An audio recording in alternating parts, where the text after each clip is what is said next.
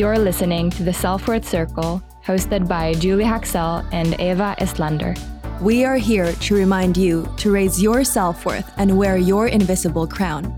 It's time.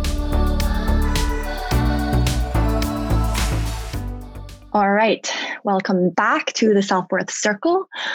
Today, I'm doing a solo episode with an amazing guest that I actually met in 2015 during this beautiful gathering called the Spirit Weavers Gathering.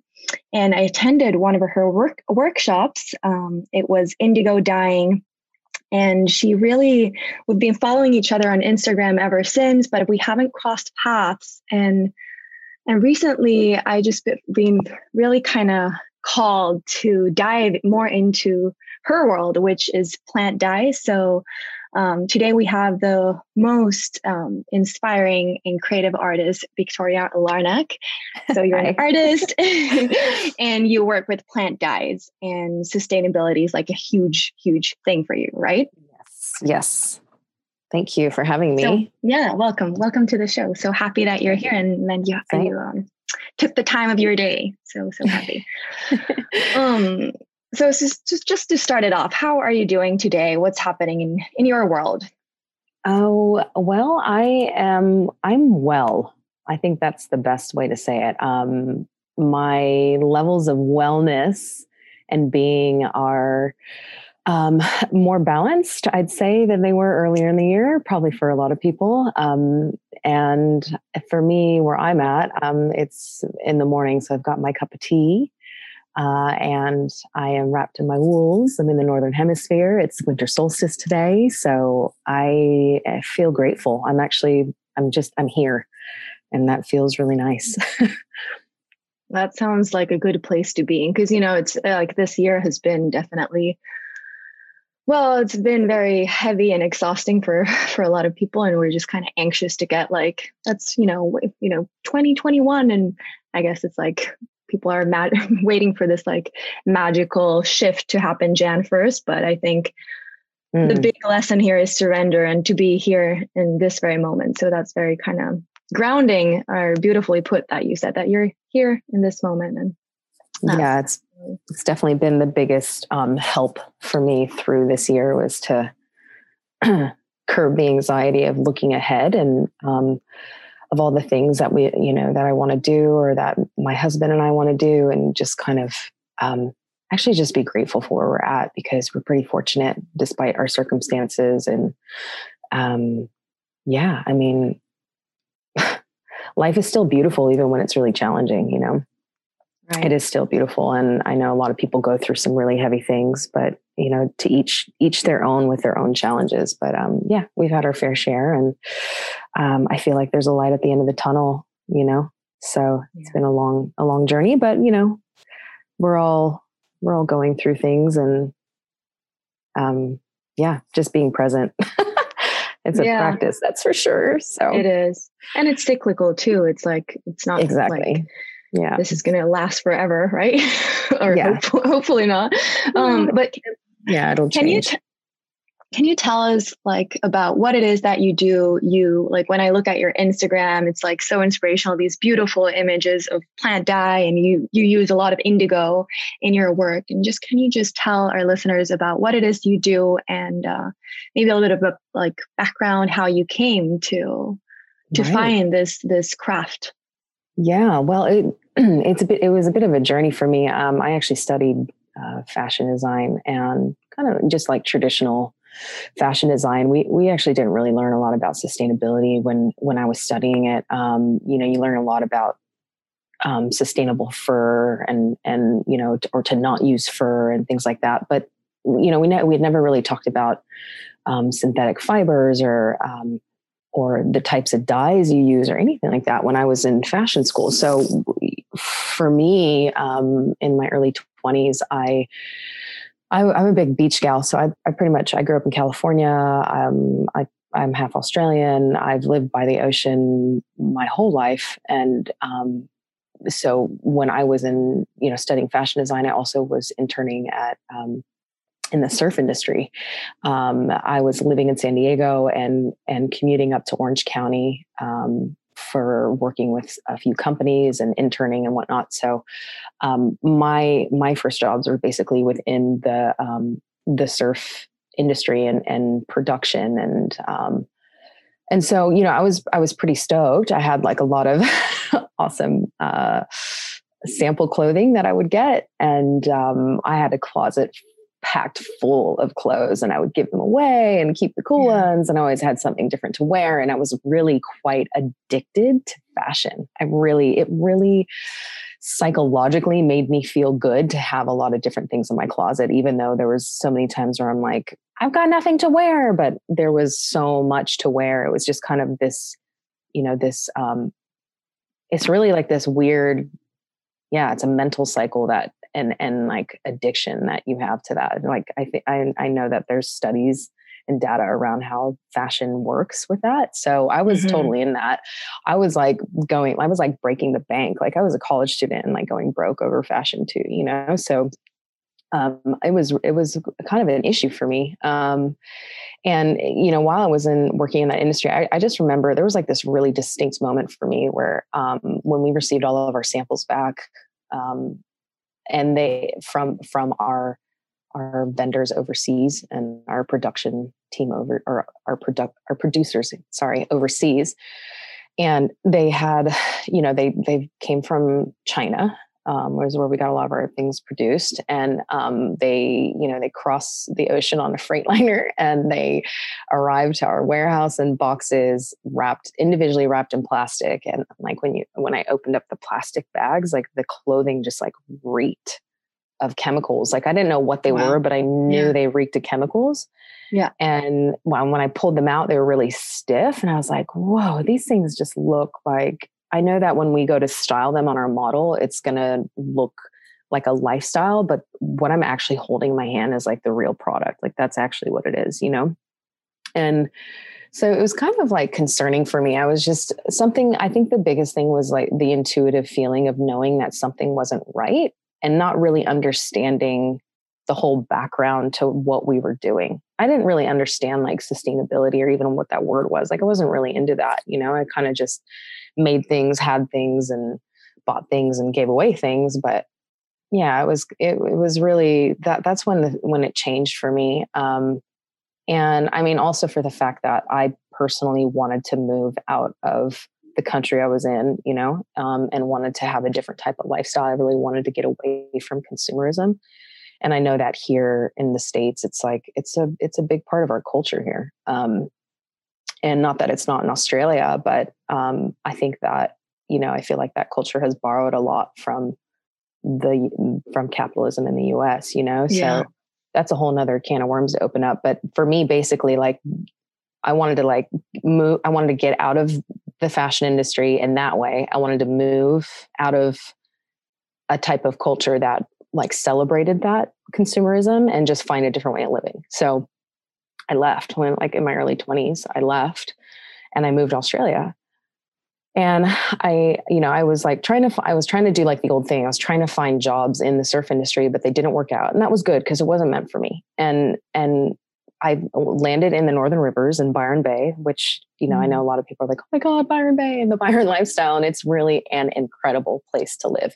It really changes your life. It also has a whole other side to it, which is like the reality check of living in that area. But when I was there, it did offer so much for me. And I found myself working with a small fashion designer, and she was great. Like she was a small business owner and actually was working with natural dyes. So she would gather, eucalyptus leaves and different things from the area and start working on silks and different types of fabrics. And I had never seen that before. It was like a weird chemistry thing to me.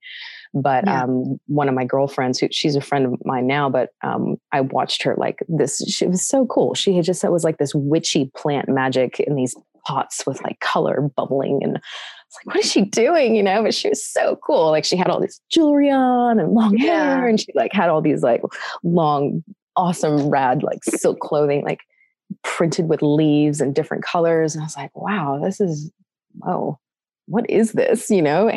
But I was on the other side of it. I saw that, and I was working within that small business, and then I would help sell those clothes. But it kind of gave me an introduction into natural dyes, and then sustainability. But living in that lifestyle in Byron really changed my health. It changed the way, you know, what I put in my body. It changed what I put on the outside of my body. Yeah. And I then started wanting to learn more about natural dyes and dabbling here and there. And then I was fortunate enough to learn from different master dyers. One of them had come to Australia from West Africa, and I was introduced to indigo through his hands, which was incredible. That just changed my life and perspective. And the other master dyers were in Oaxaca, Mexico. And I had learned about different colors and basically like the colors of a landscape of a place. Like color is so connected to culture and place. What you see in the landscape is the color that pulls into the clothing, into the rugs, into anything, the masks, all of it. Like it's a part of the landscape. Yeah.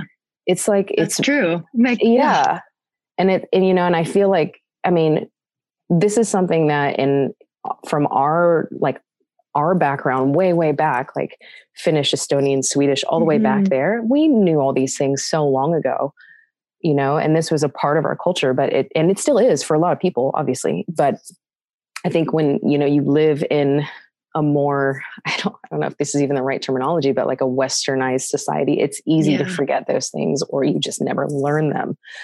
So coming into this as like totally bright-eyed and bushy-tailed, I was really inspired by it. But it, you know, I slipped a bit. You know, it was like some hard lessons along the way of learning to respect people's cultures and understand that, like, I still have, like, where I'm at now is like, I started this probably over 5-6 years ago. I'm still I'm going to say I'm not new at it, but I still have a lot to learn. I mean, natural dyes are a whole process in itself. And, you know, the connection that you have with color, the connection that you have with the vibration of that, which is, you know, people can say that's a spiritual thing. It's also a scientific, I mean, color is vibration. That's all. I mean, it's light, you know? So, and then working with the chemistry of a plant, oh my gosh, plants are like absolute masters. They just teach you so much, you know, growing them, dying with them. Like it's incredible. It's changed my life, and it's really become something that, like, I'm devoted to, not just the plants, but I'm like devoted to the earth through plants. And, I also love fashion, you know, but I also like detest fashion. It's such a weird love-hate relationship. And I think I found what I'm beginning to find now is like, I've seen where I've come from. I've gone through the transition of like, gosh, I don't like fast fashion. I don't like fashion in general, to going like, actually, I love fashion. It's an art form. I don't like consumerism, but I also know that there's different ways of creating something of value and beauty with resources that are not even looked at as resources. Like, they're a part of the living world that we're in, you know? So how can I be a part of that living world without taking from it and not putting things back into it? You know, like so that's kind of where I'm at. And now I'm in this process of having ideas of, okay, this is the direction I'm going to go in, and this is what I can do about it. So I don't feel as helpless anymore as I used to with it. I feel like I'm inspired to action change, rather than just like be constantly thinking and creating in my head. It's like, it's time to put it to use. So after that, well, first of all, thank you so much for sharing that. That was a long explanation. Thank you. That was a good amount of wisdom just right there, and just like so inspirational. But like, so from studying like in Byron Bay with these master kind of dyers, after that time period, what happened, and how did you kind of like, well, you started to then do it on your own, right? And it was like a slow process, and then what happened? Like how was that transition then from kind of studying them with them to kind of finding your own path? Well, or just for clarification, I didn't study under them. I think that's really important, because I learned from them in like a masterclass that they offered. So for me, it was like just a taste into like days of being with them and working to understand color. You know, it takes a lot of years to really understand how to work with a plant or a certain color. And this was the lesson I had to learn. It was like, I wouldn't ever undermine the people who have done this for generations by, you know, that was never my intention. So, and like I said, I found out I had to, for whatever reason, be made an example of that like 2 years ago, which was never my intention. But I think when you find something that you love and you kind of like are more public with it, and you have like only a certain amount of experience with it, but you speak to people and you're able to like, it speaks to them and you're able to guide them through an experience and connect them or inspire them. You know, you're always going to come up with things are going to happen that, you just have to find your own way. So really, I've been finding my own way with that. And I am eternally grateful to the people that I had just even like touched in on understanding, you know, what they do, which is theirs and they own that and that's their lineage. But for me, and what I've learned with that is understanding how to really work with color, which is more, you know, it's really like, I think it's a really personal journey. Like for me, I love science and chemistry. So it is a chemistry kind of science. Like I love having my brain try and wrap around that. But I also have to be mindful of when I get color from certain places, like when, like my, where I source color from the people, they get it fair trade and they go through a whole process of like who they're getting it from, because pulling color out of nature, like logwood or different types of cochineal, any of that is like, it's taxing on the environment and the culture of people, you know? So you have to be really mindful where you're getting color from.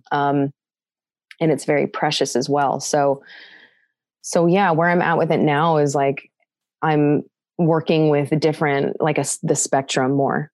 And also just having fun with it, like playing with a lot of botanical types of bundle dyeing and seeing what they do and creating just beautiful works of art. So there is like an artistic expression in that. There's also like an understanding of the history of that. And then there's,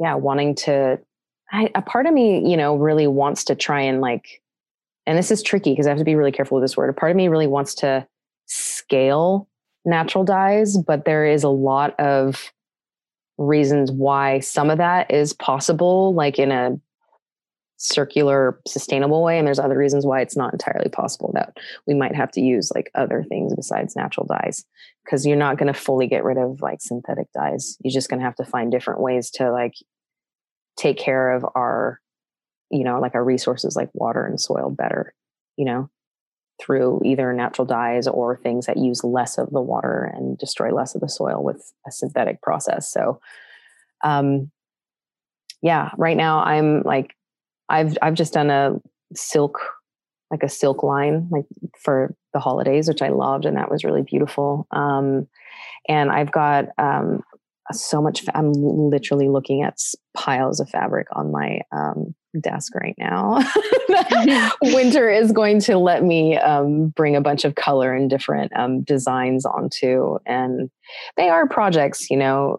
Some of them are very quick and easy to make, and the results are beautiful, but other ones are a bit of a journey. You know, it's really a meditation. Like anytime I do resist tying for indigo and whatnot, it's just a journey. It's like any other art project, but I think the biggest thing is to not lose the connection that you're working with a plant. You're working with something that's been around for thousands of years, like with indigo, and a lot of other natural dyes. Like there's a whole story behind them, you know? So I really try and be present with that and respect that when I work with color. Can you tell us a little bit more like about indigo? Because I know that even though you work with other colors, but indigo is like such a big part of your craft. Like how, can you tell us more about that? How, where it comes from, and to our listeners that have like no idea. Yeah, well, indigo it's a very old, it's one of the oldest natural plant dyes that has been used across the world. It's been traded across the world. It's been grown and so many different cultures. It's not just one single plant. There's a lot of different indigo plants, and there's plants that aren't traditional, you'd say like indigo plants that also produce an indigo color, and that's a whole different like scientific thing. But if we're talking about just like these plants, yeah, I mean, indigo. Wow. They come, I'm just trying to figure out like how to even approach that question. So maybe this goes off record for a second while I gather my thoughts. Yeah. That out.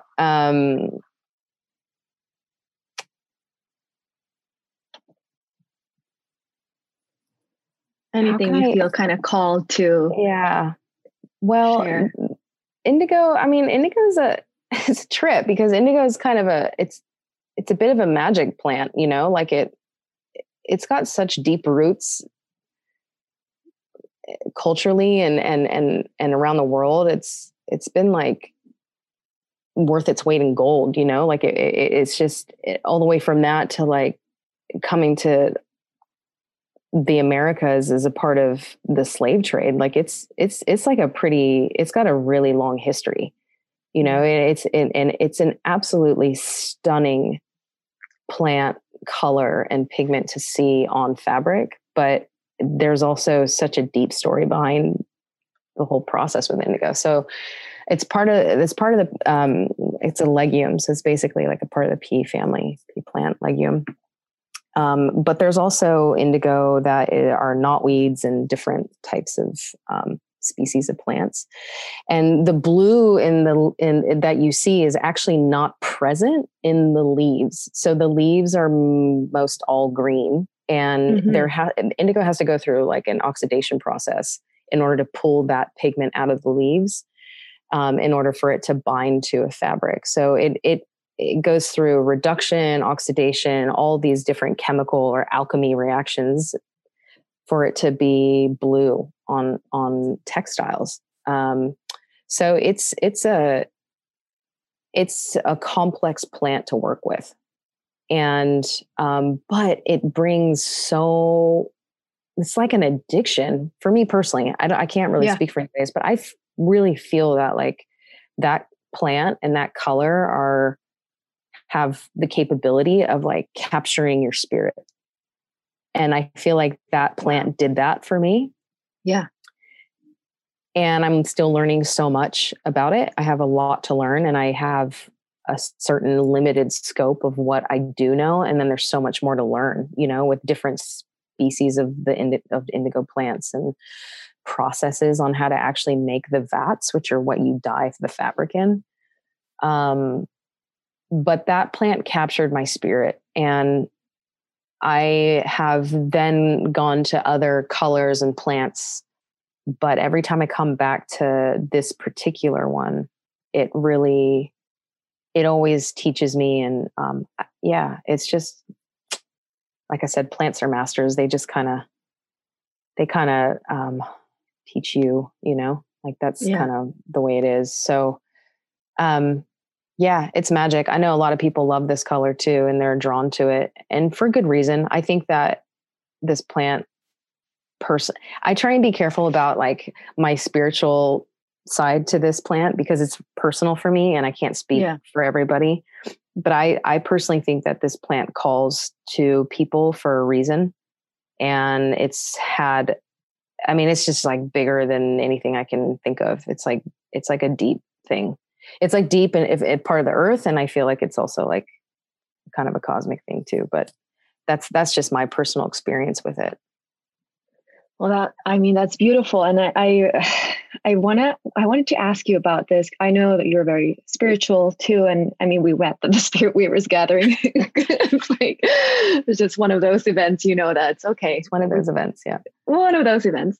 But I'm huge into like the subtle body and the energetic system and the chakras, like the energetic wheels. And I wanted to ask you, like, I don't know if you're familiar with them or not, but because all the chakras kind of are connected to specific colors. And then the blue of the indigo, it would be like either, so it could be like the third eye chakra, which is like intuition and psychic abilities and seeing the path before you. And then the throat chakra, which is expression and communication and creativity. And, you know, so I was just like thinking, if you can kind of see those connections with that, with indigo, and the energy of it kind of like from the subtle body perspective, and what your thoughts are around that.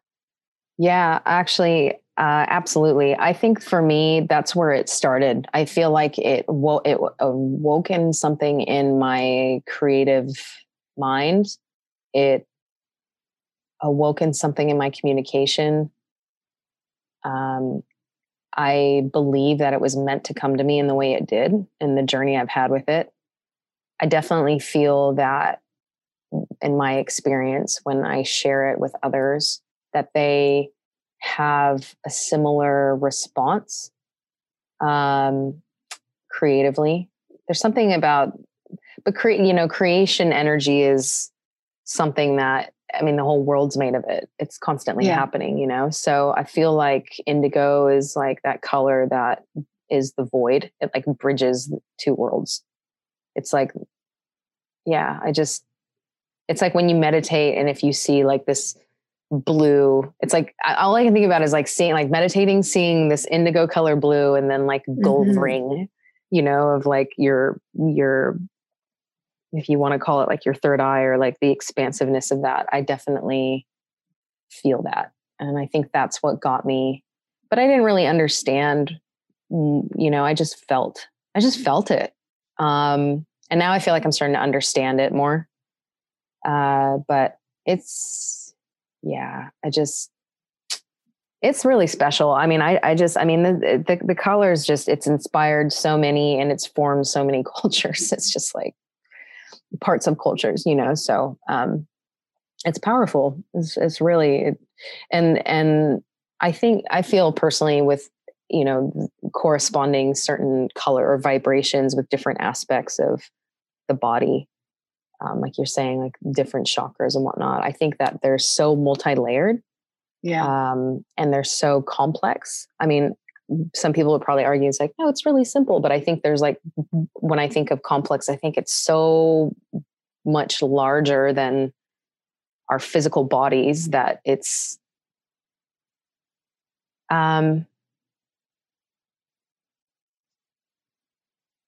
it's kind of hard to put it into words, really. I think it's really the feeling and the understanding. But I think the biggest thing was when there is that realization of like that energy in those certain places that are inspiring, like your speech or your creativity or whatnot.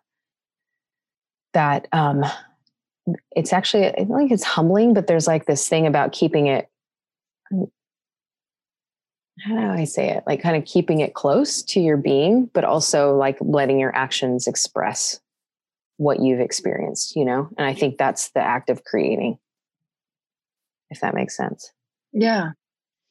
Well, now that we're kind of touched upon already, like spirituality and this topic, when do you, like looking back now, do you see like a specific point in your life when your spiritual path commenced, or has it always been there, or how has it like deepened through this art, through this craft, through this work you do? You already said kind of like that, how you feel that the plants are teachers and they teach you, but I know it might be really like hard to put it into words, because it can be very subtle, and it can be more of an energetic experience. But if you can share anything about your spiritual journey. Yeah, well, for me, it started really young. I just know that I've kind of been seeking it my whole life. I really feel like for me, it was being more closely connected with the earth, because I'm a part of that. I am it. I came from it. I am it. I'm going to go back to it. So that for me was something that I pined for in like my Catholic school years. And then like knew that I needed to find. And I think when I moved to Australia is when it really started kicking in for me, like in my mid-20s. I really started seeking being closer to the earth and being in an agreement with that. That's where I sort, like, that's my energy source, and that's my temple. Like, that for me is my church. And, you know, just working with plants and color is just an aspect of like a divine creation that I get to just work with. You know, it's a part of that whole thing. But really, like, the commitment that I've made with working with the earth is what actually keeps me going. And so when we talk about like sustainability or like, you know, circularity in design or fashion or whatever, like really the fundamental core of it is the fact that like I cannot separate myself from the living, breathing planet that we're on. And my personal mission is to help others recognize that they can't separate themselves from that either. And because we're a part of it, and that we will never be separate from it. Everything that we have is from that. So if we're going to be doing those things, like, let's be very wise about how we do that and how we go about moving through our planet. And so, yeah, I'd say like my mid-20s, I'm 35 now. So it was a tumultuous journey though. I mean, I've found myself in all sorts of wacky situations with like interesting folk. I can relate to that. You know, where you're just like, I think that they offered a lot of value and insight. And then I also think that those situations also offered value of like the things that I realized I didn't want in my life. Yeah. And what I needed to move away from. And I feel like that's for anybody's journey with that. I mean, it's between you and spirit and the universe, you know, if that's what you believe in, you know, it's really between you and whatever else is out there or whatever is in you or whatever you believe. It's like, the biggest thing is like believing in yourself, but also believing that there's something much greater that you're a part of and that it's going to direct you in a certain way that might be really surprising, but it ends up being everything you need. You end up dropping away so much noise. And I honestly feel, for me personally, like this pandemic has really helped with that. Also getting married helps with that too, because you've got another person to consider. Yeah. You have a partner. But then, you know, you realize that your dreams start coming true. And if you're off path, things are going to really bend in an opposite direction of what you think they are. And that's fine. You know, it's just that we have to learn to, cope with those changes. And I found that going inward, and like I was saying, that kind of to bring it full circle from the very beginning of this lovely interview was like, I'm just here and I'm present, you know, this is where I'm meant to be. And, it's, there's value in the inside of knowing that we've got it. We don't have it all figured out, and we never will. And, you know, the I don't know mindset is healthy, and also allowing the mystery of life to just work with you is I think that's what it's all about, you know, is really just letting life work with you. Like, life's a really good friend, and we have a short time to be with it. So, yeah. It really kind of like, it sounds like working with these plants is like it's like your devotion. It's like your kind of dharma in life. It is. And what I love about it too, it's like, it's probably for you, it's very grounding because you're using your hands and you're working with these elements from earth. But even like, it's like very kind of physical, which makes it, but so it roots you and it grounds you, but it's still like indigo, which expands your consciousness. So it makes a lot of sense that it is like a spiritual experience and so much more than just dying. I wanted to talk a little bit about, because I don't know if you know this, I recently launched this like yoga clothing line. Yeah, I saw it. Congratulations. Thank you. And I work with sustainability, but in a very different way. So it's like ocean waste that we use, but it's synthetic. It's not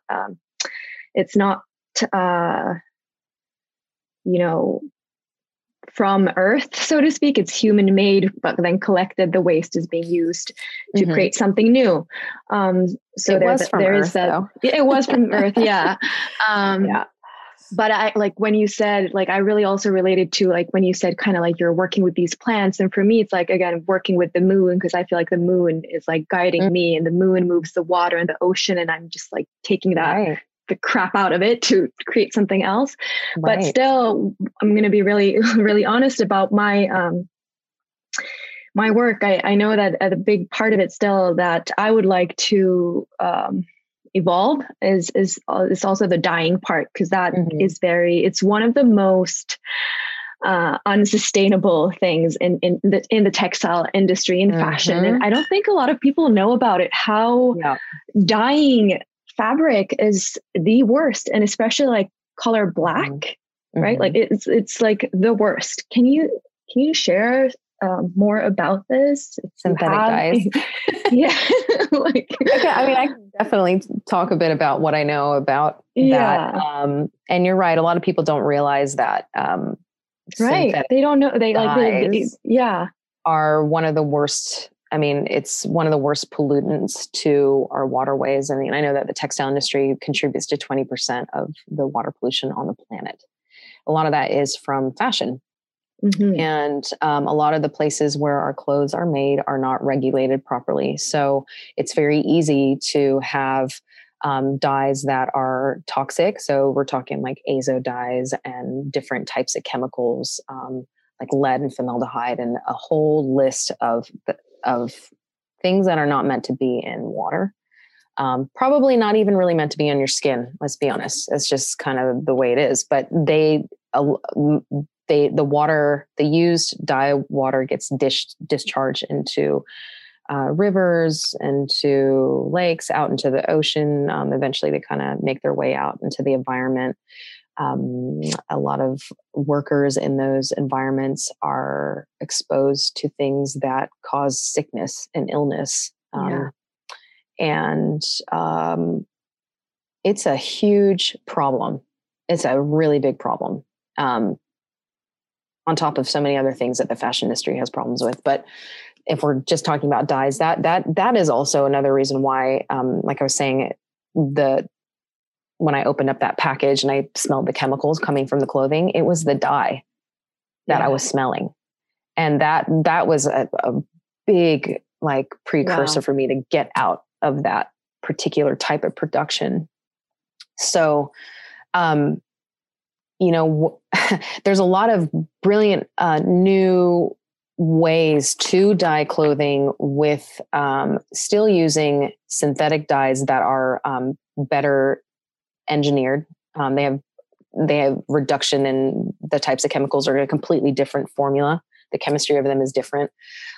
There's people who are using waterless technology. I know they're using that on denim. I know Daiku's one that is using, I think it's pressure, like air pressure or something like that, to get color into fabric. So, we're not going to fully eliminate synthetic dyes. Because they are really efficient and convenient and produce, types of colors that natural dyes necessarily can't really produce. Even though natural dyes have their own beautiful base, there's so many different color variations with natural dyes. They are really a craft.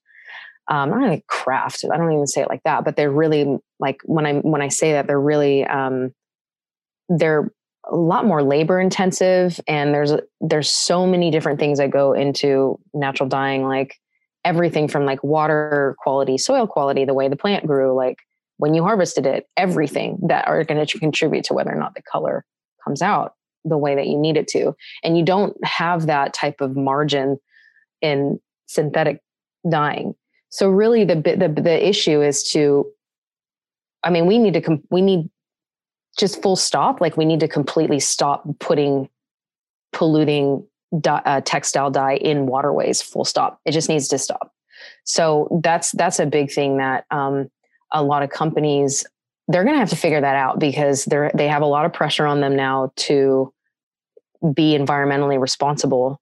Yeah. And also like culturally responsible. I mean, you're putting people's lives in danger, and I mean, there's if anybody wants to know, just Google it. Like there's so many, there's so much to read about with this. So for me personally, I think that water, saving water, and having water quality and all of that is a priority. I mean, also there is a lot of water that goes into making certain types of dyes and using them, or making like a cotton t-shirt. I'm sure a lot of people are familiar that however many like hundreds of gallons of water it uses to produce a t-shirt. It's just like, there's certain crops and certain colors that are just, we got to change. So yeah, I mean, it would seem to say like, oh gosh, natural dyes are like the answer to that. It's like, yes and no, this was something that I've had to kind of realize. It's like, we have to, when we think about scaling something like a natural dye, or using like different types of technology that are probably more scalable than natural dyes, because those are going to take resources anyways to like plant and use the land and water and all that to grow.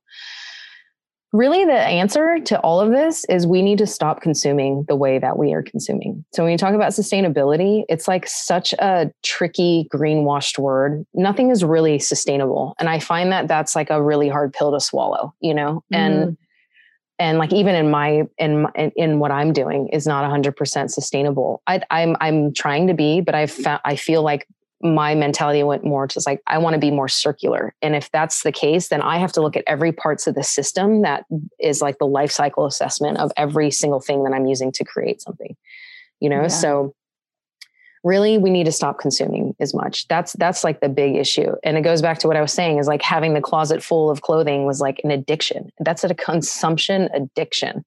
And companies are responding to people having that addiction because it's good for marketing, and it's good for money. It's good for them. It's not good for the environment. It's not good for the workers. And it sure as hell is not good for our mindset. It's really like, it's a big issue. It's just incredible how much fashion has influenced the world. It's our identity, but it's also our sense of belonging in society. So it's, I really invite people to like really look at these things, or like pick one thing and follow down the rabbit hole and try and understand your connection or your attachment to fashion or color or any of those things, Yeah, I mean, I think a lot of people can really relate to what you shared about, like, like being addicted to, or having always kind of like the newest, fashionable clothes. Cause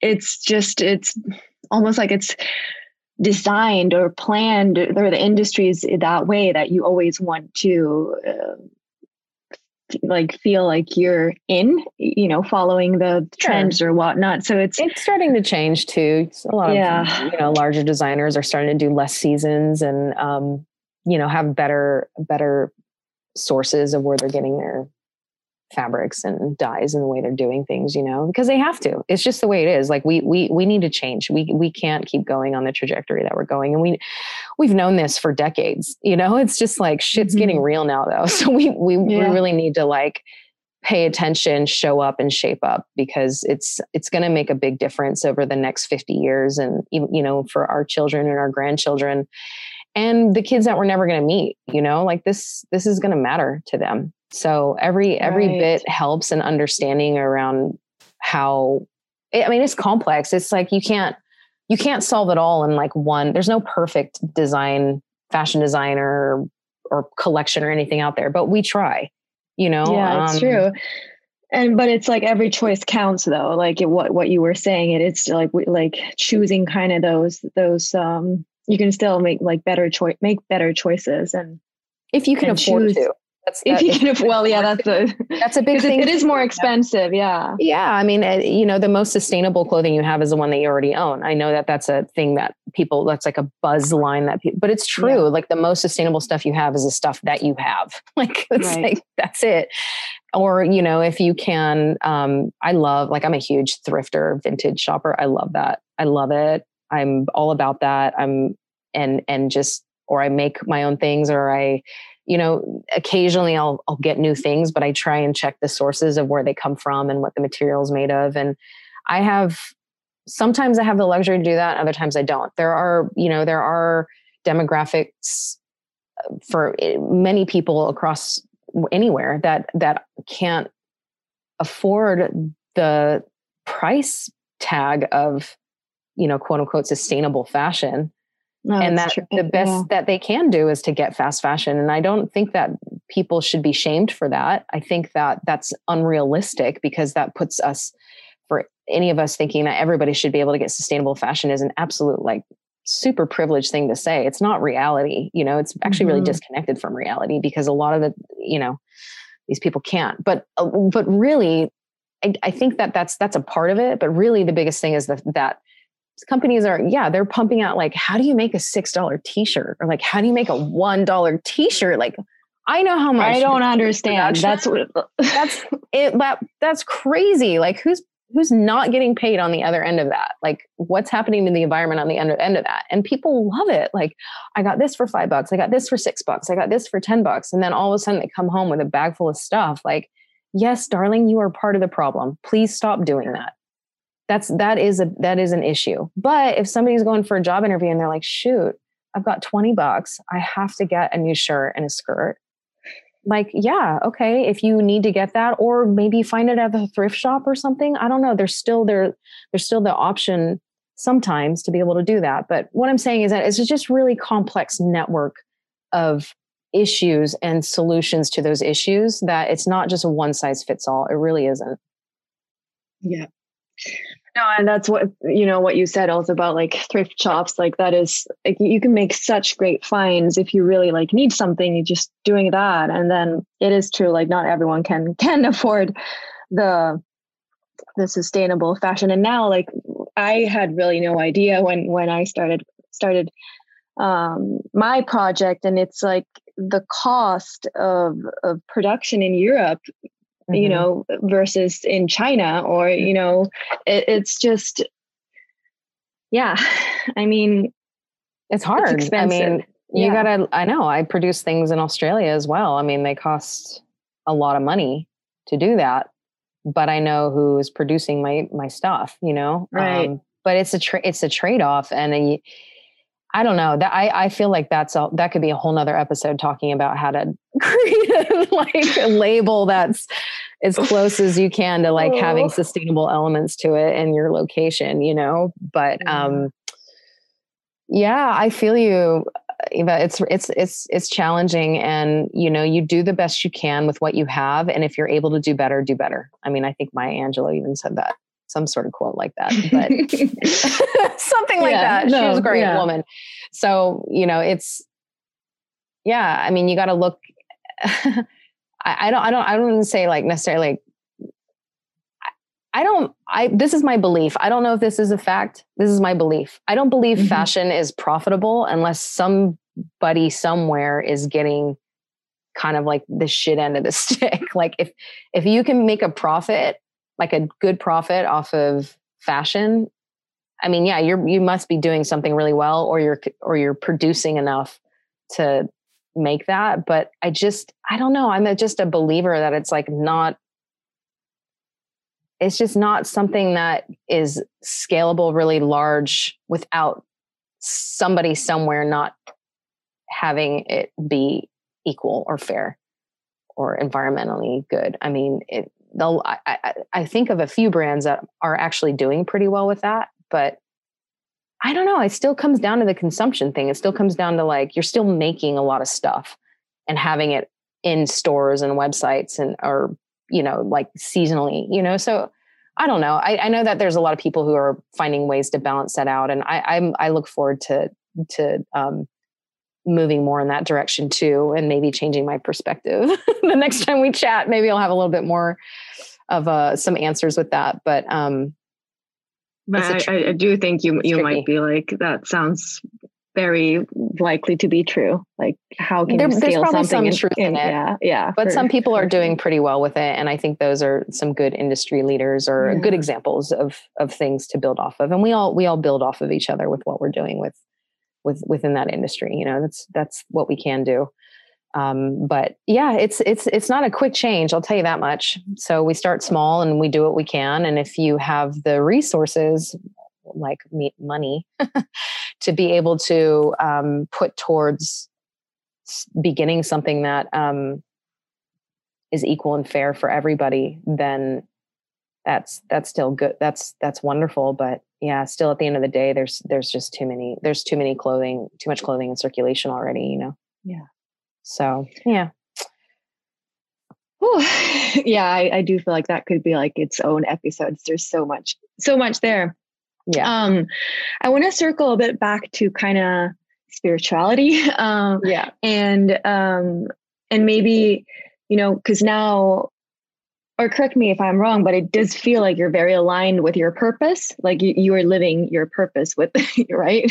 Like with the plant dyes. But what would you like do, like now being where you are in your life, and I mean, it's never like, it's still a journey. It's not like we're never done, but it's like, not done till we're dead. Yeah. Probably not even done then. Like, what is there anything you would say to like a younger version of you, and kind of like, yeah, well, maybe that like about, because I know a lot of women listening to our show are wanting to find their purpose and align with their kind of soul purpose. And it's just beautiful and so inspirational to connect with someone who is on it. So just sharing maybe some of that wisdom gained on this journey. Well, the first thing I want to say is that women are incredible. We are fierce. We're powerful. We're lovely. We're beautiful. We're like the energy that moves the universe. I just straight up, I don't know any other way to say it. So I'm just going to start, I'm just going to open it up with that.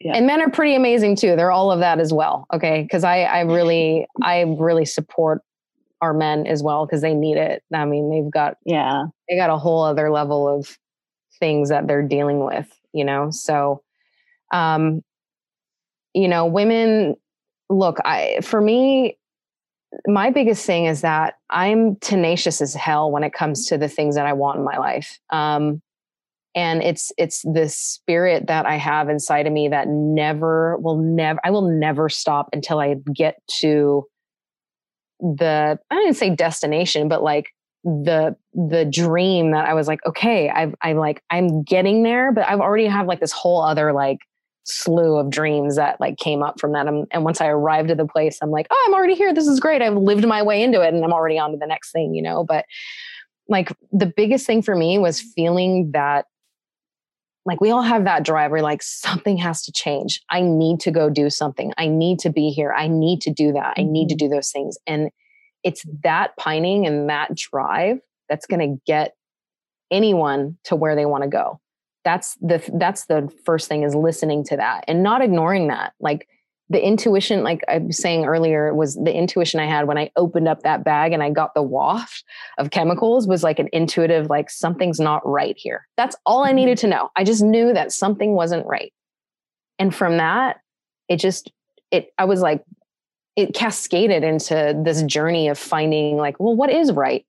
And how, and what's right for me? What's right where I feel from my best judgment as like a being walking on this planet is going to be the most responsible way to like show up in that. And showing up for yourself is like, ain't nobody going to do that shit for you except for you. Like no person, not even your husband, your kids, nobody they're not showing up for you the way that you show up for you. That's it. So it's like, it's hard too. Like it's really easy to put I think women, we're so giving, and we want to connect, and we want community. It's very easy to set yourself and your desires and the things that you want aside to have that connection, because ultimately, like, we want to have that connection. But, you know, there is also like the she-wolf inside of every female that needs to be the Lone Ranger. She needs to go rogue. She has to do it. Your wolf, your witch, your whatever you call yourself, you know, it's like there's a spirit in there that's like, what do they call that? Those are the archetype. It's like your archetype. Follow your archetype, you know, and it's going to come out in all sorts of different ways. But the fact of the matter is, like, manifestation is an action word. It's not just like thinking about all the things you want to do. It's 100%. Actually getting your ass out there and doing it, you know? Aligned action.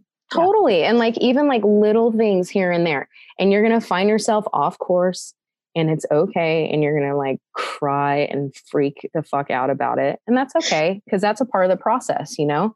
Get back on course and realign yourself with what you want. You might find that your desires and your goals and whatever have changed. Your dreams have changed. But really, I find that like when things get really hard, like the biggest thing for me, what I personally do is I check in with myself. It's like hands to the heart, quiet room, like womb-like space, dark, quiet. And I go, what is the deepest desire that I want in my life right now? And I just let that question guide me into myself. And the answers that come from that are my North Star.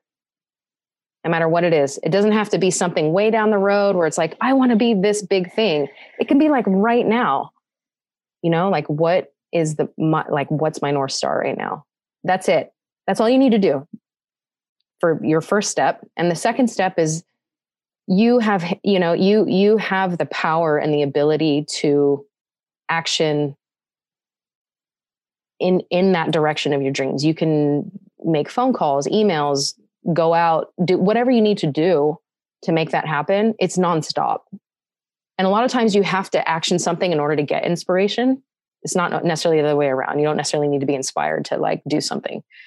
So when and a lot of times I can feel flat or depressed. It's like, well, what do I feel like doing right now? It's like, do what you feel like doing. I'm like, okay, I need to get my hands in and do an indigo vat. Sometimes I do that when I'm like, I just need to do something. I need to create. I'm just going to start working with color. I have that outlet. I've created that for myself. Like, I need to work with color. And then all the ideas come, and then I'm in my world. And then all of a sudden I've made a post, and then I've moved into a direction of like, whatever. So it's an evolving process, but I really think that you have to be your own spine. You have to be your own backbone.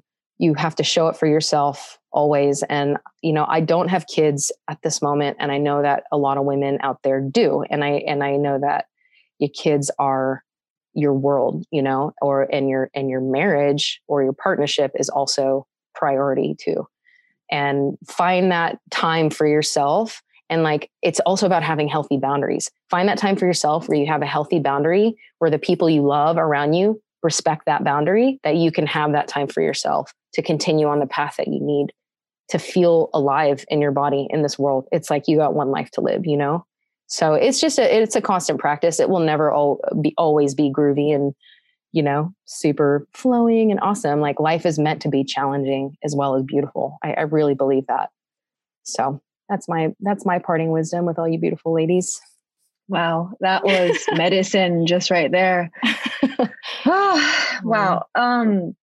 So we're starting to kind of wrap this up, but I want to ask you the question that we ask all of our guests, and it's the name of the show, Self-Worth Circle. What does self-worth mean to you?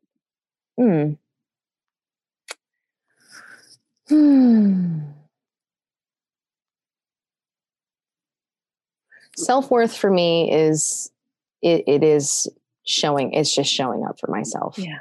You show up as number one in your life. And when I say number one, it's like number one with the divine, number one in your body, number one in your being, in your sphere. Like, that's, You are you. You're in you. Nobody knows you better than you. So show up for yourself. Be there for yourself. You can be there for everybody else in your sphere, in your family, in your sphere of love, in your sphere of influence. But yeah, you're number one. Yeah. So where can our listeners find you? Oh, lovely. I love visitors and new friends. So I have a few social outlets. I've got my website. So it's www.victorialarnach.com. And my Instagram, victoria.larnach. It's just my name. And yeah, maybe you'll also find me somewhere out exploring the wilderness under trees or in the ocean. I love to surf. So I always love to say hello. And if anybody sees me out there and recognizes me, just let me know. But we'll add all your links to our show notes. But also, I wanted to mention I saw on your website, you have like an online offering. So you do like an online dyeing workshop. So that's also something, right? You can do. Yeah, absolutely. I can. Yeah, absolutely. I know that it's hard to have in-person workshops at the moment. I'm not exactly in a location that I'm able to do that for people, but if anybody wanted to, and they wanted to book in a session with me, we absolutely can do that. I send them an indigo kit, and we just work with just a kind of like a basic, like the fructose vat. And there's a whole history and everything that goes with that and process and whatnot. So currently that's what I'm offering. In the future, I will offer more online classes and courses, but those will probably happen maybe next year. But for now, that's where they can find me. Well, thank you so much. And thank you so much for sharing about your art, your life, your journey. It's been such a pleasure. Same. I feel like I learned so much from just this beautiful talk. So thank you for sharing your wisdom, your magic. And yeah, I do see your light. So thank you so much for shining it brightly. Yeah. Thank you so much for having me. It's really nice to connect with you again and to connect with all your listeners. And I'm very grateful for being invited into this space. It's always an honor to be able to share and talk. So thank you so much.